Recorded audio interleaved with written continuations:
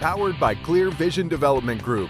This is Better Than Before with Tony Richards, a business leaders podcast. Each week, we'll provide you with top business insights, fresh perspectives from world-class guests, and the tools you need to lead better than before. And now, here's your host, author and business coach, Tony Richards.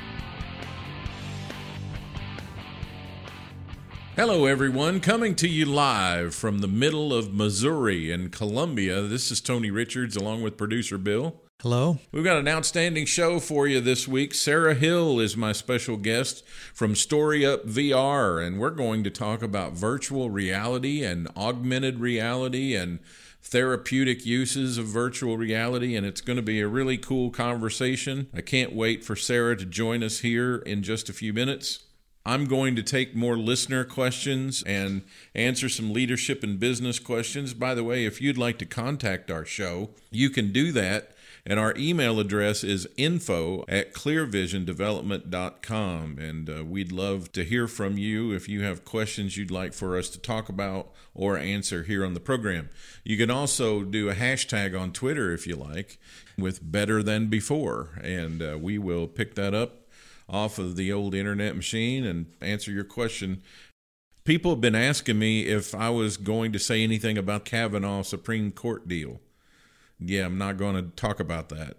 However, I tell you what I am going to talk about. I'm going to talk about how much other people are talking about Kavanaugh situation. I have a poll here, and the question that was conducted in the poll was, has the Kavanaugh nomination prompted conversation among people where you work? And the results were 53% said yes. The Kavanaugh nomination and situation and hearings and all that has prompted conversation among people where they work. And 27% said no, it has not been brought up at work. Not surprisingly, split out among Democrats and Republicans, the numbers are almost the same. Democrats say 56% yes and 24% no, and Republicans say 57% yes and 27% no. Pretty evenly split there. Among friends and family, 74% said yes, I've talked about it among my friends and family, and 24% said no. 3/4 of people are talking about it. More than half of Americans say they have had conversations about Kavanaugh at work, and almost 3/4 have been talking about the debate with their friends and family. Encouraging news, more than 3/4 of Americans say their discussions with each other have been civil. Nice. Yeah, that's good. 50% disapprove of Kavanaugh's nomination, while 45% approve. That's about the same as margins last month. The gender gap is substantial. Only 36% of women approve of Kavanaugh compared to 55% of men, but not among Republicans. 89% of Republican men and 86% of Republican women approve of the Kavanaugh nomination. Among Democrats, 92% of women disapprove of Kavanaugh compared with 82% of men. Independent women are largely against Kavanaugh. 54% oppose him, and 29% support him. Snapchat. So Snap, I guess, is just the company name. And you know how when we have various business leaders on the program, I ask them, what are your top objectives coming up for the coming year? Right. And the Snap CEO, Evan Spiegel, says, make a profit. That's his number one goal. He has given the directive of achieving first full-year profitability in 2019 and has refocused the company around a new set of strategic goals, including a 15-page memo sent out to their employees last week. Spiegel says Snapchat rushed our redesign, solving one problem but creating a lot more. In our excitement to innovate and bring many new products into the world, we have lost the core of what made Snapchat the fastest way to communicate. And his memo comes at a time when the company's stock is trading at all-time lows. So Mary Barra, speaking of CEOs, Mary Barra, who is the chairman and CEO of General Motors, says federal legislation is essential to enabling a smooth transition to the world of autonomous driving. So driverless cars. And you know my big excitement about driverless cars, you know what that is, right? I don't. Everyone at the stoplight will go at the same time.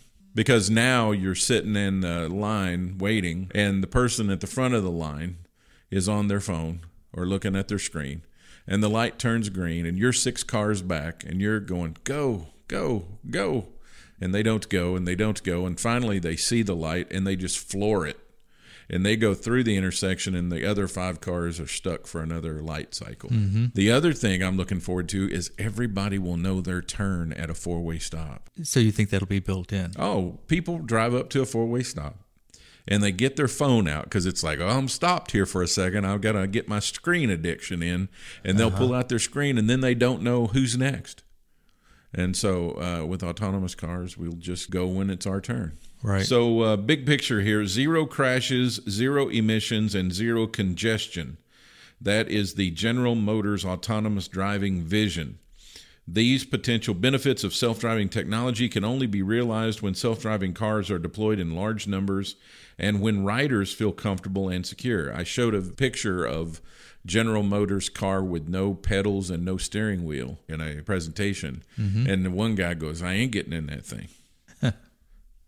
Federal legislation would provide a path for manufacturers to put self-driving vehicles on the road safely while allowing continued innovation. Current federal law prohibits deployment of self-driving vehicles without steering wheels and other conventional driver controls. And other regulations for self-driving cars can vary from state to state. The Self-Drive Act, passed by the House of Representatives, and the AV START Act, pending in the Senate, would direct the National Highway Traffic and Safety Administration to issue new and revised safety regulations on an expedited basis. These bills would allow safe self-driving deployment during the period between enactment and NHTSA's issuance of new regulations, but only by manufacturers that prove that their self-driving cars are as safe as human drivers. I'd think they'd be safer than some. I was say the bar's set pretty low. I know. I've seen some human drivers where I'd rather ride in the car with no steering wheel and no pedals. So the big federal budget's coming out. Bill has done amazing research with our supercomputers here at Clear Vision, and he's discovered how all this is broken out. Right. So how do we spend our money in the federal budget? Well, let's start at the top. Okay. The number of how much money we're spending this year is $4.094 trillion. Of that budget, $985 billion, that's borrowed money, about 24% of the budget. Wow. Okay. The way the budget's broken out is 62.6% is mandatory spending, money that no matter how they decide it has to be spent a certain way. Well, the government is about the only entity that can operate this way. I mean, where you're just constantly at a loss and nobody else could do that. Right. And year after year. Right. And then 37.4 is discretionary. So they decide on that amount where it goes. You know, when I used to run a company, a lot of my managers would send in their budgets and the miscellaneous column would be really fat. And I'm like, no. You're not going to pile a bunch of stuff in miscellaneous and spend it however you want it. You're going to have to tell me what that money is for. Show me your plan. So now they got 37.4% to just spend as they please with no plan. Right. So, and, that's also includes military spending and... down here on your list, it says 22% defense. Yeah, but that falls in discretionary. They can decide how much to spend on defense. So second is Social Security at 25% of the budget. And then, as you mentioned, 22% for defense.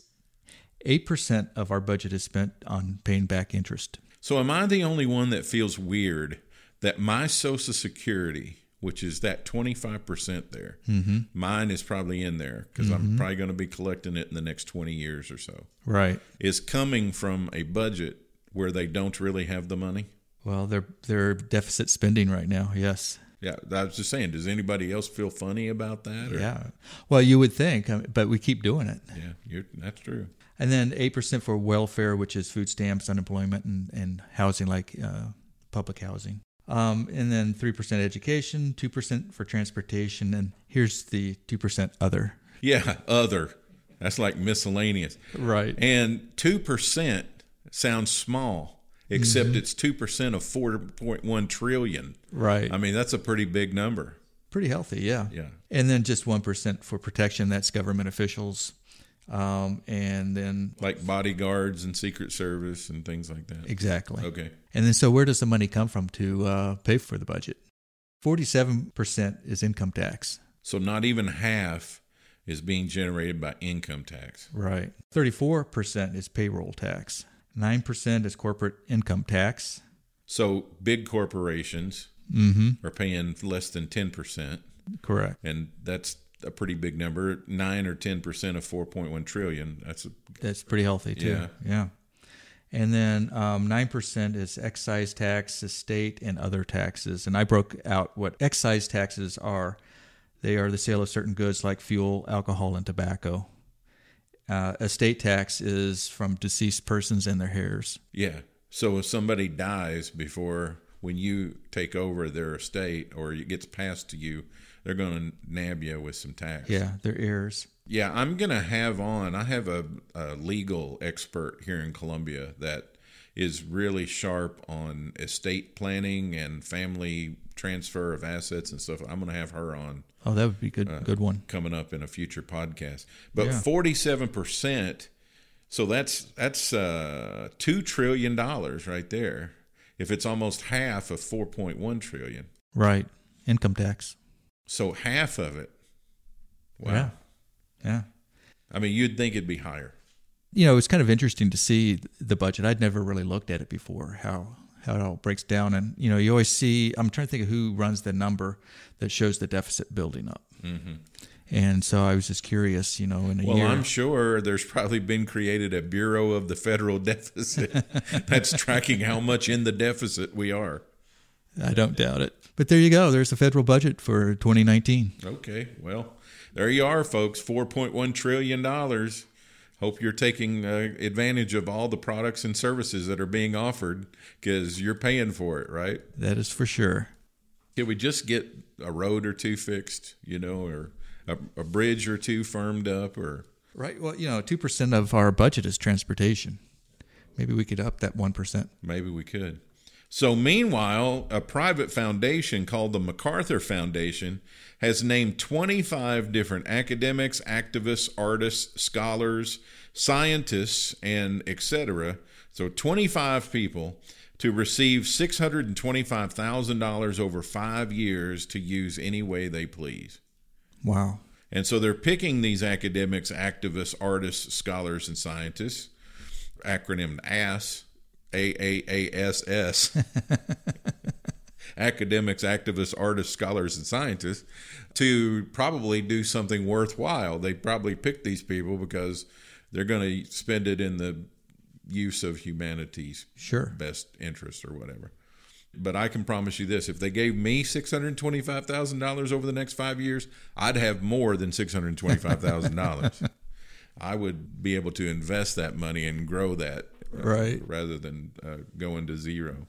So one more interesting statistic, and that is it now costs the average business $20,000 for an employer to insure a family. That's crazy. So when your family is on insurance benefits at most companies, it's going to cost them in the neighborhood of $20,000 annually. For employer-provided family health plans, average annual premiums rose 5%.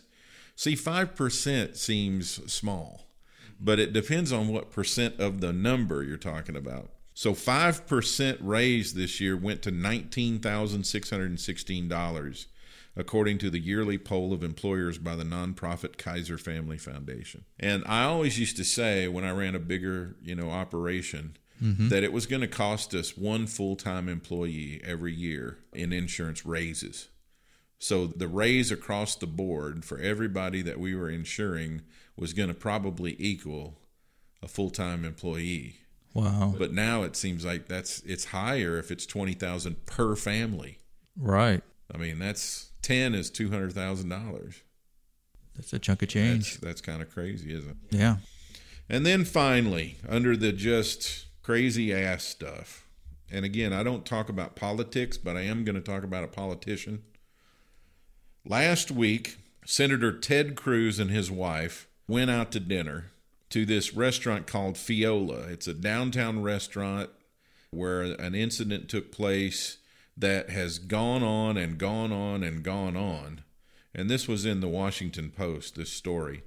Protesters interrupted Ted Cruz and his wife before they even sat down at dinner, chanting, "We believe survivors! We believe survivors!" This is a reference to Christine Blasey Ford in the whole Kavanaugh situation. The Cruzes were escorted from the restaurant via a side door, apparently never to come back to the restaurant. The outrage machine immediately engaged, and Fiola's social media accounts were attacked. Its Yelp page was bombarded with one-star smears of the restaurant. Fiola's phone and reservation lines were tied up with calls, sometimes 50 calls a day from the same number. The owners and the staff of the restaurant were threatened either for not doing enough to protect Cruz and his wife or for allegedly tipping off protesters that the senator and his wife were going to be dining there. That seems stupid, doesn't it? Yeah. I mean, given what they had to put up with. Wow. Ruining their dang business. Mm-hmm. Dining disruptions have clearly become a tool for progressives looking to express their frustration at the Trump administration and its supporters. In June, right before Sarah Sanders and the Red Hen, protesters confronted Kirstjen Nielsen, the Homeland Security Secretary, as she tried to dine at the MXDC Cocina Mexicana. Also in June, a diner at Espita Mezcaleria called Stephen Miller a real-life fascist while the White House senior advisor tried to eat at this trendy Mexican restaurant in Shaw. I mean, what is wrong with people? Yeah, civility's just gone out the window. My goodness, man. I understand you're upset, and I understand you have your views, and I understand that you need to express yourself, but why in the world would you do this to, I mean, soon we're going to have people who just don't want to have anything to do with office. Yeah. I mean, they're not going to want to run for political office. Why would you? I don't know. I mean, people are treating you that way, and they're posting on this restaurant social media and putting one-star reviews on there and blasting them and tying up their line. They're trying to serve customers and take reservations and book catering, and these people are jamming up their line, screwing with their business. I mean, I don't get it. I don't see harming another person's business. I don't really see doing this to them either in public. Well, what's the gain? Well, it's just a way to express themselves and relieve their tension and anger and stress. Yes, but at the cost of somebody else. I mean, it's a lot easier to be able to explain your anger than it is to express it. If you can explain your anger in a sensible way, sometimes you can get things done. But if you express your anger in an unsensible way, people are going to think you're a crackpot and that your views don't matter, and you lose all credibility by behaving that way. Sarah Hill's standing by in the Clear Vision Green Room, and she's coming up next here on Better Than Before, sponsored by University Subaru. From here, been here, will always be here. University Subaru, your truly locally owned dealer. Hi, I'm Dave Drain. And I'm Dan Burks. And we're the owners of University Subaru. As a locally owned business, we care for our community. We know how important it is to give back because we grew up here and we raised our family here. This is our home. Which means we care for customers like we care for the community. University Subaru, your truly locally owned dealer. From here, been here, and we will always be here for you. Are you working twice as hard but enjoying fewer rewards? Maybe you're highly accomplished but you just can't seem to break through and make the next big move. Or you run a business that has begun to grow stagnant. It doesn't have to stay that way. Even the best leaders have felt as if their careers were spiraling out of control. But that's when they had to lead, and lead big. Tony Richards' new book, The Big Idea, 52 Ways to Be a Better Leader Now, will help launch you forward in leadership.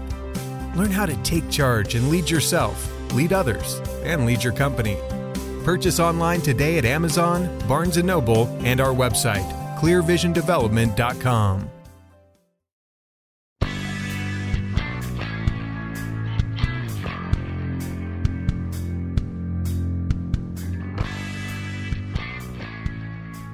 So excited today to welcome a very special guest that I've been wanting to have on Better Than Before for quite some time. She's an old friend of mine and also a former media person. That's kind of how we met and connected. Sarah Hill is here, and her company is called Story Up. And I'm really, really thrilled to have you on today. Thank you. I'm really thrilled to be here to talk about virtual and augmented reality and geek out about anything you'd want. Yeah, and I want to get to all that. But first, tell me a little bit about Sarah. Like, where did you grow up? I grew up in Canton, Missouri, population of about 1,500 people. Went to school for a little bit at Southwest Missouri State, and then came to the University of Missouri and graduated from the journalism school in 1993. So that's how I came here. Worked at KFRU and KBIA, KOMU, KRCG TV. Was a news anchor for about 20 years. Went to work for a great company, Veterans United, for about 3 years. And then 3 years ago started my own company, Story Up, which has a product called Helium. Yeah, I don't know if you remember this or not, but you and I were sitting at Panera Bread, and you said, I've got some news for you. And I said, what is that? And you said, I've turned in my resignation at the TV station, and I'm going to be going to Veterans United to work in marketing. And I said, you know what, Sarah, you're never going to be as happy as you will be as when you start your own company. And you looked at me like I had three heads, like that ain't never going to happen.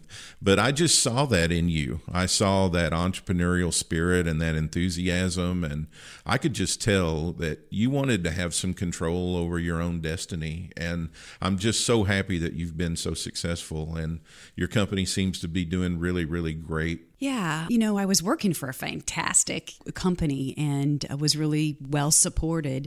And we stumbled on virtual reality by accident. We were trying to find a solution for a group of these terminally ill and aging World War II veterans who weren't able to physically travel to see the memorial.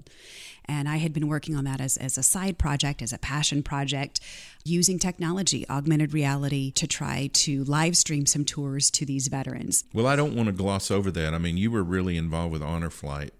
Are you still involved with it? I'm involved with their virtual tour program for Honor Flight, and myself and half a dozen other phenomenal individuals, Mary Paulsell, Steve Paulsell, Sharon Paulsell, Scott Schaefer, Barb Rugerman, all started that program, and they have pioneered and pushed forward still to this day. You bet.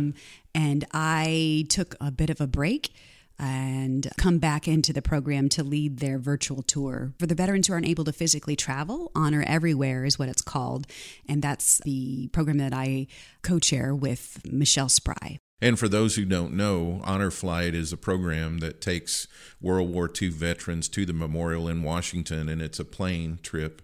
Right. And how long is it? A day or 2 days? Yeah. They leave really early in the morning and come back really late at night. But sadly, a lot of these men and women, they're 80 and 90 years old. They're too frail to travel. And Sure. the travel could quite honestly kill them.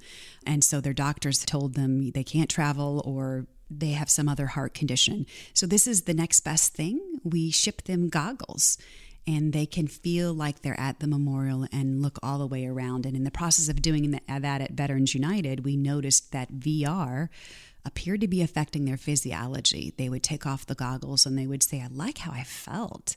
Can I watch that again? Or, that was cool. And we would see their bodies relax.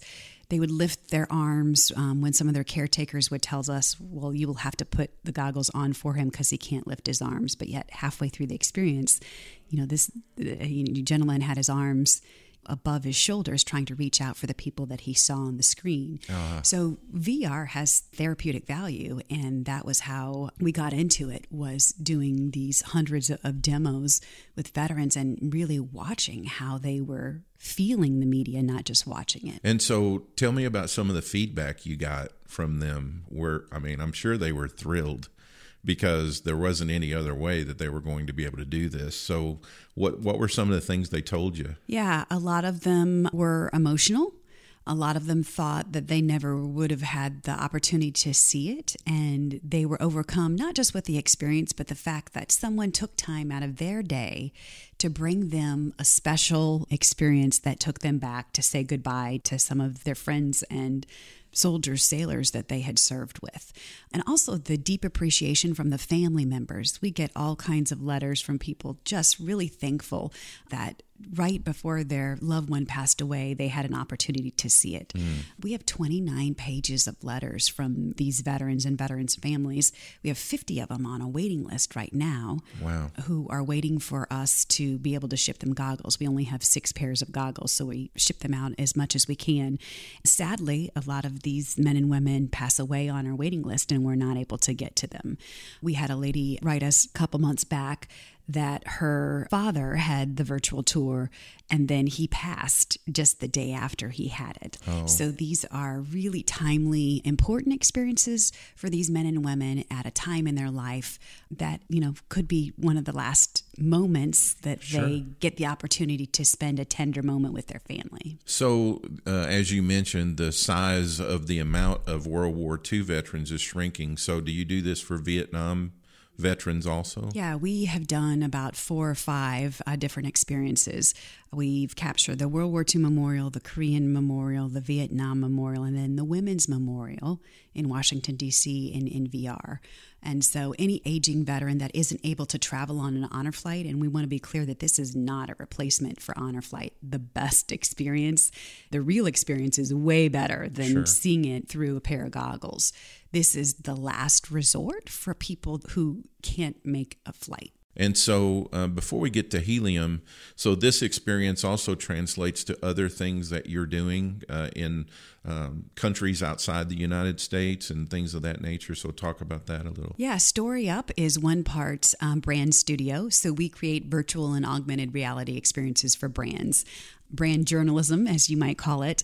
My background is as a journalist, so we tell a lot of our stories kind of in that style as a journalist might tell them. But we're hired by brands, Google, charities to create these experiences and allow people to step inside these stories in virtual or in augmented reality as well. And then our product is Helium. These are little meditation mindfulness kits with goggles using virtual and augmented reality and wearables. So a wearable as a brain sensing headband, it's just a little tiny headband that's on your forehead, or your heart rate from your watch. We can take the output of your physiology, put it inside the goggles, and you can use that feeling to float up the side of a waterfall. You can go deeper into a fractal animation. You can hatch butterflies with your feelings of positivity through augmented reality. So these are all neuro-meditative experiences and a different way to meditate than close your eyes and meditate. It's open your eyes, become more self-aware of what your emotions look like displayed on the screen, and then to know that they have power, not only in the virtual world, but then in the real world as well. So what is possible with this technology? What are the limitations of it? And because I'm thinking, and this is going to sound silly, but I'm sitting here thinking, who are the people that I really wanted to experience in concert or whatever that I never, and one of those people is Elvis, right? Yeah. I always wanted to see Elvis in concert, but the time that I was old enough to do it and the time that he passed away were just too close, and I never got to do that. Are things like that possible in VR? Yes. So, and they are working more and more with bringing people back from regular flat video and putting them into immersive environments. So I have no doubt very soon you will be able to sit right next to Elvis while he is giving a concert. You can already sit on Paul McCartney's piano. Oh my gosh, now you're speaking to my heart. And be inside one of his concerts. They have 360-degree cameras. We use 6 up to 24 different cameras set up in an array, and it's VR and AR is kind of difficult to create. Mm-hmm. Early on, there weren't a lot of manuals. We literally were translating from French. For some reason, a lot of the software was written in French. But now there's a lot of tutorials, but it's hard to create because it's high resolution files. But one of the challenges is just capture and playback because it's incredibly large files. But yes, Elvis, there are all kinds of really phenomenal experiences, not just on the Helium app. Helium app, you can go all over the world, Amazon, Congo, Zambia. You can experience some stories about empathy in addition to meditative experiences that are meant to quiet your mind, open your heart. We have an equanimity profile. Helium is combining VR essentially with neurofeedback. So if you're familiar with neurofeedback, we're not injecting anything to your brain or anything like that. We're just using it as a measurement tool so you can know what your body's doing. Well, if I can sit with Paul McCartney at his piano, that will do my heart a lot of good. I will tell you that right now. I would sign up for that tomorrow. I love that. Yeah, that's on the Jaunt app, Jaunt. Cool. So now tell me how you're using this in companies. So we use helium in companies as an alternative to their break room. So companies are encouraged to rethink their break room. It's not just a place where you can go get snacks or eat. You can actually scale up the side of the waterfall with your feelings. You can hatch butterflies from a chrysalis. You can, escape, and that's what it's meant to be. A lot of companies are using them in their relaxation rooms. DC area hospitals have installed helium bars.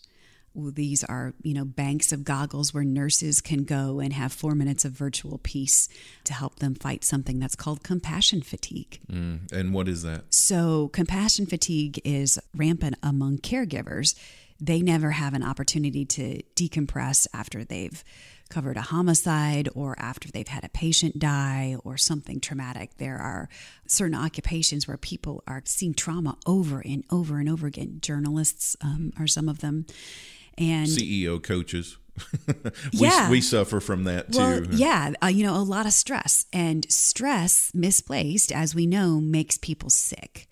And as a busy journalist, I suffered from that. I covered the aftermath of the tsunami. I was sat by a police scanner for 20 years. Think about that. You bet. And that really takes a toll on people. And it took a toll on me and my mental health. And it certainly does a lot of other people. And this is not any kind of replacement for psychotropic medication. I want to be clear about that. Sure. This is just a virtual escape, a quick way to downshift your brain when you need some virtual peace. Yeah, the way I've always thought about it in my own case, where you listen to a lot of problems, you listen to a lot of emotional trauma, you want to be there as a support, and you have to be a good coach, you have to be a good listener, right? And so all of that takes energy from you because it takes energy to maintain focus. And after you've poured out so much from inside you, you got to put something back, right? And I've always been very careful about what I put back to replenish myself. But I've often thought about what you're talking about, so I'm really interested to hear. This is a great idea for companies, for employees, because they're providing them the healthy putback, right? The healthy helium. filler, the helium. That's pretty cool. Yeah. The name of that product was on purpose. It's spelled HEALIUM, helium, but putting it back into the individual so that they can rise higher, as if helium obviously lifts a balloon. But self-care is really important. And there are a lot of mindfulness and meditation programs, and not to detract from this, but this is another tool in your toolkit. If you don't have a long extended period of time, you're not someone who is a close your eyes and meditate kind of person. These are visual experiences. These are guided meditations, and it comes with a video curriculum. And about how long is it? So there are a dozen different experiences on the platform, and then every 60 days, a new one is added. They're about 4 minutes. And that's usually a good enough time. We test all of our experiences with hospital-grade EEG to know what are they doing to brainwave patterns. Are they actually quieting them? And you're able to see a difference in those brainwave patterns after about 4 minutes. And they have a meditation with a guided voice. Some of them are just music. Some of them are nature experiences. And it's a walk in the park for when you can't leave the office and take a walk in the park. And I can tell you from experience, to get a high-level executive down to 4 to 7 minutes of quiet time is a major accomplishment. When they go on vacation, they're really not on vacation. You know what I mean? So I could see where that would be a real benefit to them, to be able to relax and do the relaxation techniques involved. And as a reminder to breathe, too. It has a lotus flower that opens and closes right in front of you that reminds you the proper breath. And all of these experiences are written with my co-founder, Dr. Jeff Tarrant of the Neuromeditation Institute, and he is a counseling psychologist. And so what does this do for you personally? Okay, so you're now a business owner that's providing this service to people. What does that do for Sarah Hill? Well, I created helium for me, right? I suffered from anxiety, and I actually had panic attacks. And it's not something that I've talked about a whole heck of a lot. But when you cover trauma, we were in a lot of, foreign countries covering trauma. The tsunami was a really massive thing. And we would go into these countries with trauma psychologists, hear all of those stories.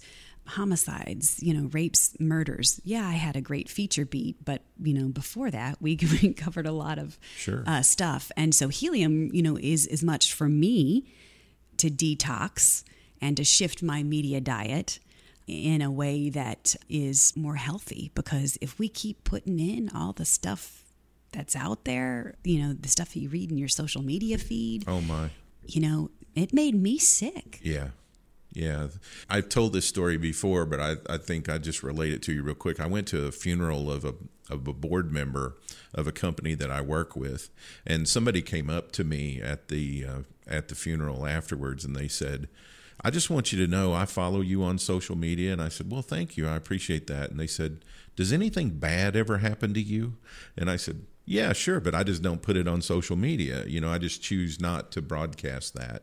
And I thought that was a major compliment because, as you say, if you're reading your news feed and social media, people they don't have any other outlet sometimes to put that stuff out there. And they're looking for connection, and they're looking for empathy, and they're looking for people to sympathize with them. And the things that you're talking about is a great way for people to get rid of all that, Mm-hmm. I think that would be awesome. Yeah, it's a media detox in a different way, using media in a different way to get all that negativity out. And we actually have data to show that increases those feelings of positivity. It's an area of your brain called your gamma asymmetry, and you have more gamma asymmetry after some of these experiences. Yeah, we have studied here at our company for years the effects of advertising on people's brains, and also different kinds of counseling and coaching techniques that people will accept and reject and those kinds of things. So it is real, and when used for proper healthy purposes, it's an awesome science. Now let me ask you about virtual reality and other applications. Where is it going? Like, where do you see virtual reality in our everyday lives? Do you see that increasing, or where do you see that? Yeah, virtual and augmented reality. The world is no longer flat. It's become a place that you step into, and every single real estate, medicine, education, it's becoming pervasive in all of these areas because you can step inside the story and feel like you're there, because it creates a greater sense of empathy and does something to trick your brain into making you feel like it's actually happening either inside these goggles or through augmented reality. And when I say augmented reality, I mean the real world. You see the real world, but there are 3D objects superimposed over the real world, kind of like a hologram in Star Wars, or via Snapchat. If anybody's familiar with Snapchat, that's augmented reality. And we also work with mixed reality, which is you're able to interact with some of these 3D objects that are out there. And Helium has it both ways, with the goggles and also without the goggles too. Yeah, I was just showing a video to a group here at our office this morning about Amazon's VR. So the shopping experience. Honey, we need a new washer and dryer. We'll put the goggles on, or the real estate agent calls me and says, we have a couple of houses for you to look at, put the goggles on. Now, the thing I wonder about, though, is does that increase our sedentary habits if we are not actually going to these places, or we're not actually getting out? I mean, what are the dangers of that, you think? Yeah. I'm sure there's dangers of sedentary habits. However, there is VR exercise programs that are out there.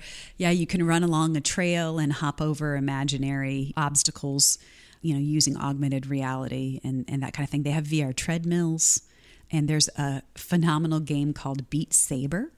A guy recently lost a bunch of weight, like 30 to 50 pounds, I think, playing it. And it's essentially like a Guitar Hero, but in VR. And you have these lightsabers and you're playing these games. So it's really, I guess I could really work cool. out with Bruce Lee if I wanted to. You probably could. Or whatever, I guess. I wasn't thinking about that. Well, it's absolutely awesome. So just before we move on, what's something about VR that is a myth that people people think but are wrong? They think that it's just roller coasters or horror games. And a lot of times when we put people in their first virtual reality experience, that's what they're expecting. They're expecting to be scared or, put on a roller coaster or something like that. So when we put them in a beautiful, meditative, positive, motivational experience, they're quite often surprised. So, that's the myth that we want to try to counteract, is that it's not all roller coasters and horror movies. And it's not brainwashing. No, it's not brainwashing. Yeah. These are guided meditations, much as you would hear an audio guided meditation or something like that. It's for people who are visual and they need, a quick reminder, quick fuel, quick helium to lift them up so they're able to go on with the rest of their day. This is absolutely awesome and wonderful. And so I'm so happy you're doing this, because you just look really excited when you talk about it. I am excited. We're excited to get in the hands of more people who can use it and educate them more about the power of technology to make them more self-aware of their emotions. So I usually ask this, but I didn't ask it. But before we get to my rapid fire questions, tell me about your family real quick. Yeah.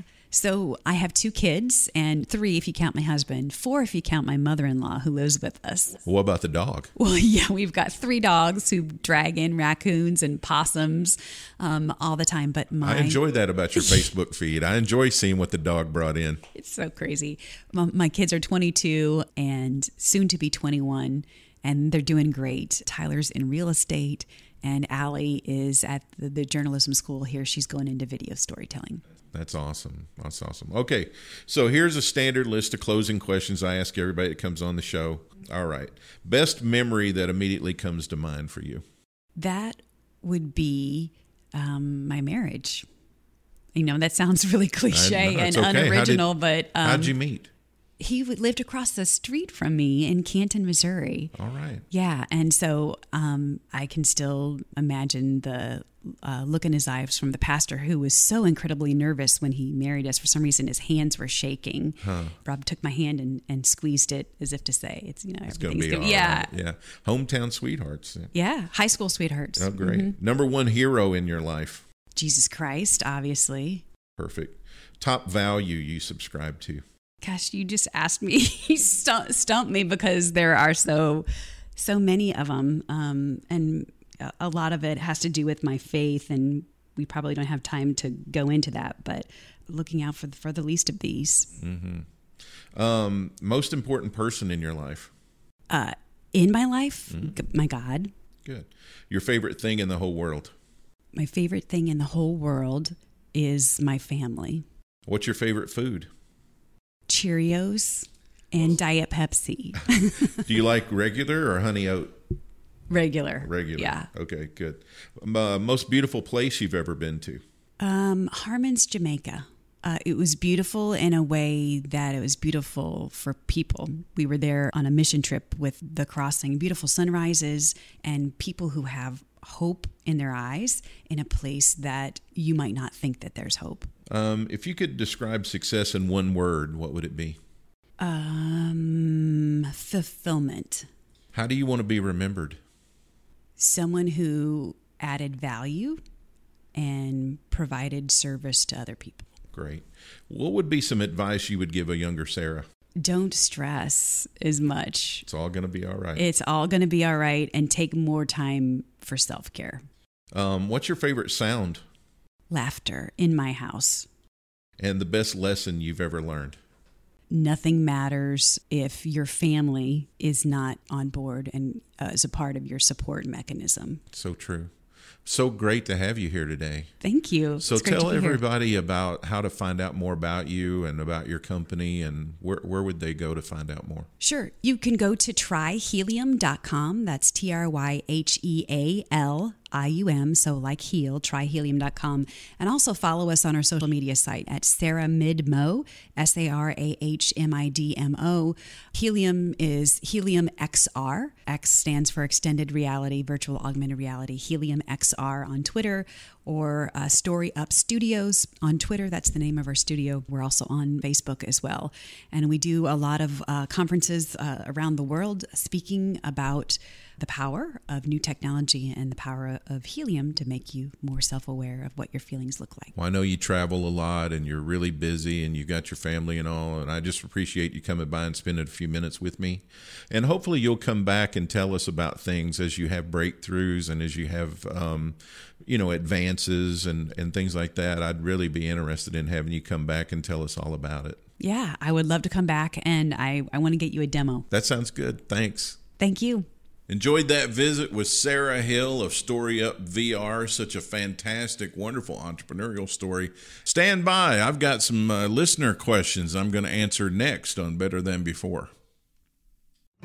Hi, I'm Dave Drain, And I'm Dan Burks. and we're the owners of University Subaru. As a locally owned business, we care for our community. We know how important it is to give back because we grew up here and we raised our family here, This is our home. which means we care for customers like we care for the community. University Subaru, your truly locally owned dealer. From here, Been here. and we will always be here for you. Receive weekly coaching tips from Tony Richards, delivered straight to your inbox. Whether you're a CEO or an entrepreneur, Tony can help you reach your goals and give you a competitive edge within your industry. Tony's Monday morning coaching memo covers topics ranging from leadership development to teamwork to company culture and more. Text the word leadership to 38470 to sign up for Tony's Monday morning coaching memo, or sign up online at clearvisiondevelopment.com.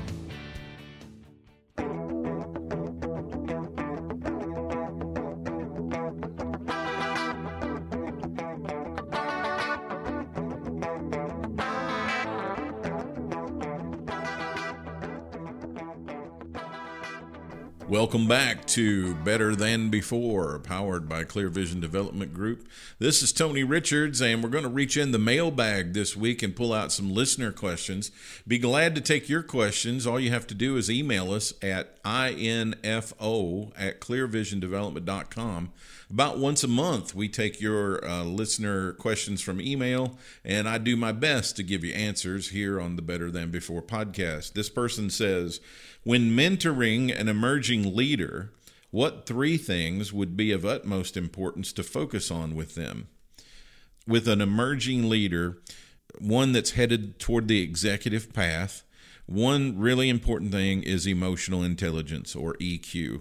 The ability to manage yourself and clearly articulate your emotional state in a way that helps your interpersonal interactions with other people. It can be amazing for stress management. It can be amazing for all kinds of negativity and negative situations. So I would almost put that in all 3 answers. What 3 things? Emotional intelligence, number 1. I would say P&L, number 2. So you got to learn how to, if you're not looking at a budget, if you're not looking at a P&L, if you're not looking at costs and you're not invited to help with the budgeting process and those kinds of things, then you're probably not moving up. You got to focus on the financial end of things and on the business end of things. I would get exposed to some financial parameters in the industry that I'm in and learn a little bit about the P&L. What does it take to run the business? You can start getting ideas on how to run the business better once you're exposed to the baseline way that it runs. So I would say emotional intelligence, number 1, budgets and P&Ls, number 2, and then number 3, and this kind of goes with the emotional intelligence, would be leading people. Farther you get toward the top, and the farther you get away from the entry level, the more you have to get things done through other people. So you've got to polish up your, what I call level 2 leadership skills. So level 1 is getting a result yourself, and level 2 is getting that same result, but through somebody else, with you being hands off. And a lot of times I equate it to like a sports coach. A sports coach cannot go on the field of play. They have to win the game through the players who are the legal participants on the field. So coaches can't get out of the coach's box. They can't cross that line or they get a penalty. We should have something like that in business. We don't.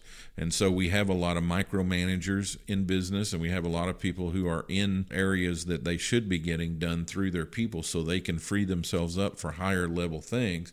That's the third thing I would say. You have to master getting business results through other people. Question number 2, this person says, what are your 2 best practices you employ as a writer and or a blogger? Good question. I write at least twice a week. I actually try to write every single day. And that's what I would say to you is if you want to be a more consistent writer or blogger, or at least dive in, find a little bit more of your own self to interject into your writing, you have to write. What does it take to be a better speaker? You got to speak. What does it take to be a better writer? You got to write. What does it take to be a better anything? Repetition. So repetition builds skill. Continue to do it over and over and over. Each week, I write the Monday morning memo, and then I write a Friday morning blog post for our website on one of the subjects that we deal with here at Clear Vision. And then this just happened to be the week where I wrote 3 things because I had an article in the Columbia Tribune. So I had 3 pieces to write last week. And if I basically focused on 1 per day, that only leaves me 2 days out of the week not to write. I would write something every day. I would also journal because you get thoughts and ideas, and causing yourself to journal on a regular basis makes a habit of dumping out your ideas on paper. They may not seem like very beneficial ideas at first, but if you keep noodling with them and working with them, there's probably something there that you can use. So those would be my 2 best practices. Question number 3, this person says, why do you think leaders fail to take action? This is a fairly easy one for me. It's fear. Fear is a paralyzing agent. And so if you haven't heard our podcast on resistance, where I talk about the Stephen Pressfield book that just came out a couple of weeks ago called The Artist Journey, resistance is the agent that tries to keep us from being our best self. If you're failing to take action on something, it's because you're feeling some resistance. That resistance is usually tied to something that you're afraid of. You know, Maslow said in his hierarchy of needs model that safety and security is a basic human need at the bottom of the pyramid. And so when you don't feel safe and secure, you're going to draw in and be very conservative. When you're headed toward being your best self, you're not going to feel as much fear. You're going to feel more confident. You're going to feel like you know what direction you have. You're going to feel better about that direction. You're going to feel more together. That's what I would say to the answer of why do leaders fail to take action. There's some kind of fear. If you told me more about the specific leader, I think, we would flesh out together what it is that's the blockage. And it could be something that should very well be considered before taking action. I don't believe in just taking action to take action, because you can take action on some bad things and it can be a mistake. But most of the time it's fear. This person says, what do you do or advise your clients when it's obvious a goal will not be attained? So I think you just got to deal with realism. Go back and examine the goal and look at it very, very carefully. Review, what steps did we take? Why did we think this was going to be possible? Was the goal realistic to begin with? Did we do our due diligence in laying out a plan that was going to be effective enough for us to get the result we wanted? And then if the plan was good, did we execute on all parts and facets of that plan in order to get the results? And so if we had the plan to get the results and the results were realistic, we should have attained it. Unless some kind of anomaly happened, something weird happened, I want to see the plan and see where we went wrong in putting together the plan, or where did we go wrong in executing the plan. It's not that difficult. It could only be one of 3 things. We either didn't have a good plan, or we didn't execute the plan we had very well, or it wasn't realistic to begin with. But I think you've got to go back over it like that and check and see where the problem was, because doing the same thing over and over again and expecting different results is insanity. Things to think about and consider. This person says, how important is active listening and how do you do it? So I have this model, the 6 levels of listening. So it starts with ignoring at the bottom and goes all the way to active listening at the top. I think it's very, very important. As a matter of fact, I heard once that truly listening to another person is the purest form of love you can give them. And people are very accustomed to not being listened to. So they're not used to somebody really paying close attention and really being quiet, because I've walked away from conversations before and come back to that same person like 2 weeks later, and I asked him, so how's it going with the thing that you told me? Because you told me this and you told me that and you told me the other thing. And they're like, wow, you were really listening to what I said. I mean, they were really surprised, because people are not really accustomed to another person really paying attention and listening to them. So active listening is very beneficial. It shows a high degree of respect for the other person, and it builds trust when you're actually actively listening to what they have to say. And I'm not talking about pretend listening or mumbling or looking at your phone while they're talking and you're like, yeah, I hear you. It's really not listening. So active listening is really important. Now, as far as how do you do it, this takes a high degree of emotional intelligence. I mentioned this a little bit earlier. Emotional intelligence has to do with listening. It has to do with social skills and empathy. The ability to quiet your own mind. Sometimes the voice in our head is louder than the voice that's talking to us from another person. So you have to learn to quieten your voice down and really slow down the self-talk stream that's going through your head. And it takes training. You may have to slap your cheek a couple of times and tell yourself, settle down and listen, settle down and listen. Why do you do that? Well, because you don't fight thoughts with thoughts. You fight thoughts with words. Because if you try to fight thoughts with thoughts, you're going to get really frustrated. Because if you're sitting there and your self-talk stream is going and you're trying to interrupt that self-talk stream with other thoughts, it's just going to be a big confusing mess. And you definitely aren't going to hear the other person. Try this exercise here. And Bill, would you help me out with this exercise? Sure. Okay, I want you to start counting to yourself right now from 1 to 10. Now tell me your name. William. What happened to your counting? It stopped. Right, because you have to fight thoughts with words. Words are more powerful than thoughts, and you don't like anybody's voice better than yours. I mean, when you start talking, your head listens even more intently than another person. So this is all in training yourself to be a better listener. You have to talk to yourself. Now, I know that sounds kind of strange the first time you hear it, but that's what good affirmations are for, is so that your head can hear what's coming out of your mouth, and it interrupts your conscious stream and starts to reprogram your conscious stream. And so you might want to just start telling yourself, I'm a better listener. I listen to everything people say. I don't lose focus. You know, all of those kinds of affirmations to yourself. And after a while, you'll start to believe you. And it all starts in our belief system. And before you know it, we'll be a better listener. But you can't interrupt yourself halfway through and say, oh, I never listen to any. I have such a hard time being a listener. I never listen to anybody. I'm so distracted. My phone owns me. I don't own my phone. My phone owns me. Well, you're going to keep getting what you're getting. So it's only when you start saying things to yourself that's what you want versus what you don't want. Why do you keep saying what you don't want? That doesn't make any sense. So when you say what you don't want, you reinforce the negative programming you already have. When you start saying what you do want, it starts reprogramming yourself to what you do want to have.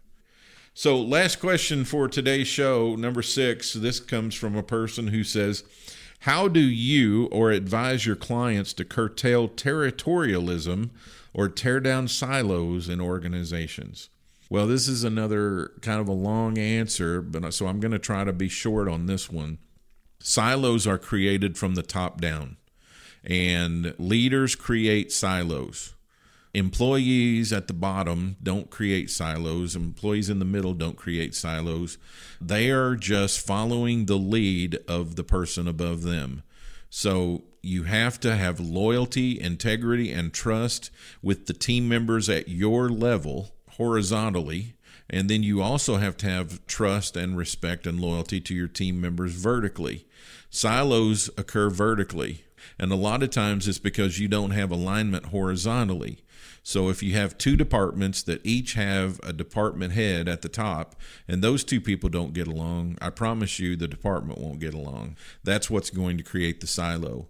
If you want to curtail territorialism and tear down silos, the leaders at the top have to be the first ones. It's like culture change. Leaders at the top have to go first, and they have to change their habits and behaviors. And then the people who are modeling them, since they are an avatar for the organization, it will begin to trickle through and cascade throughout the organization. But if you have silos in an organization today, it's because it's cascading down from the top. If you're the top executive, you need to get everybody together and say, look, I've been the problem, and I'm going to change that. And from this day forward, this isn't going to happen anymore. This isn't going to happen anymore. And this is going to happen, and this is going to happen, and I expect the same from you. Why is that so hard? I don't know, but it's hard for a lot of people. Those are our listener questions for this week's episode. If you've got a question you'd like to ask, I'd love to hear from you. It's one of my favorite parts of doing the show is answering questions.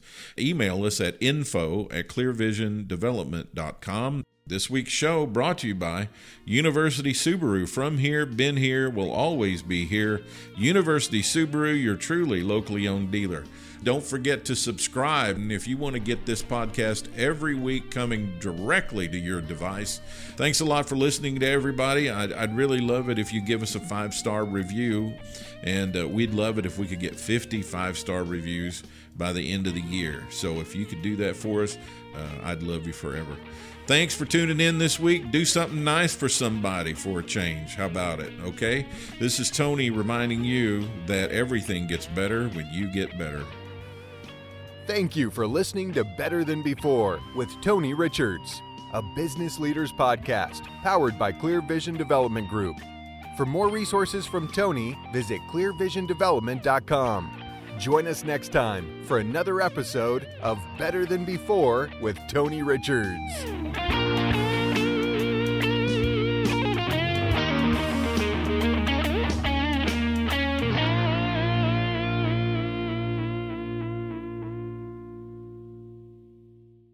This podcast is a part of the C-Suite Radio Network.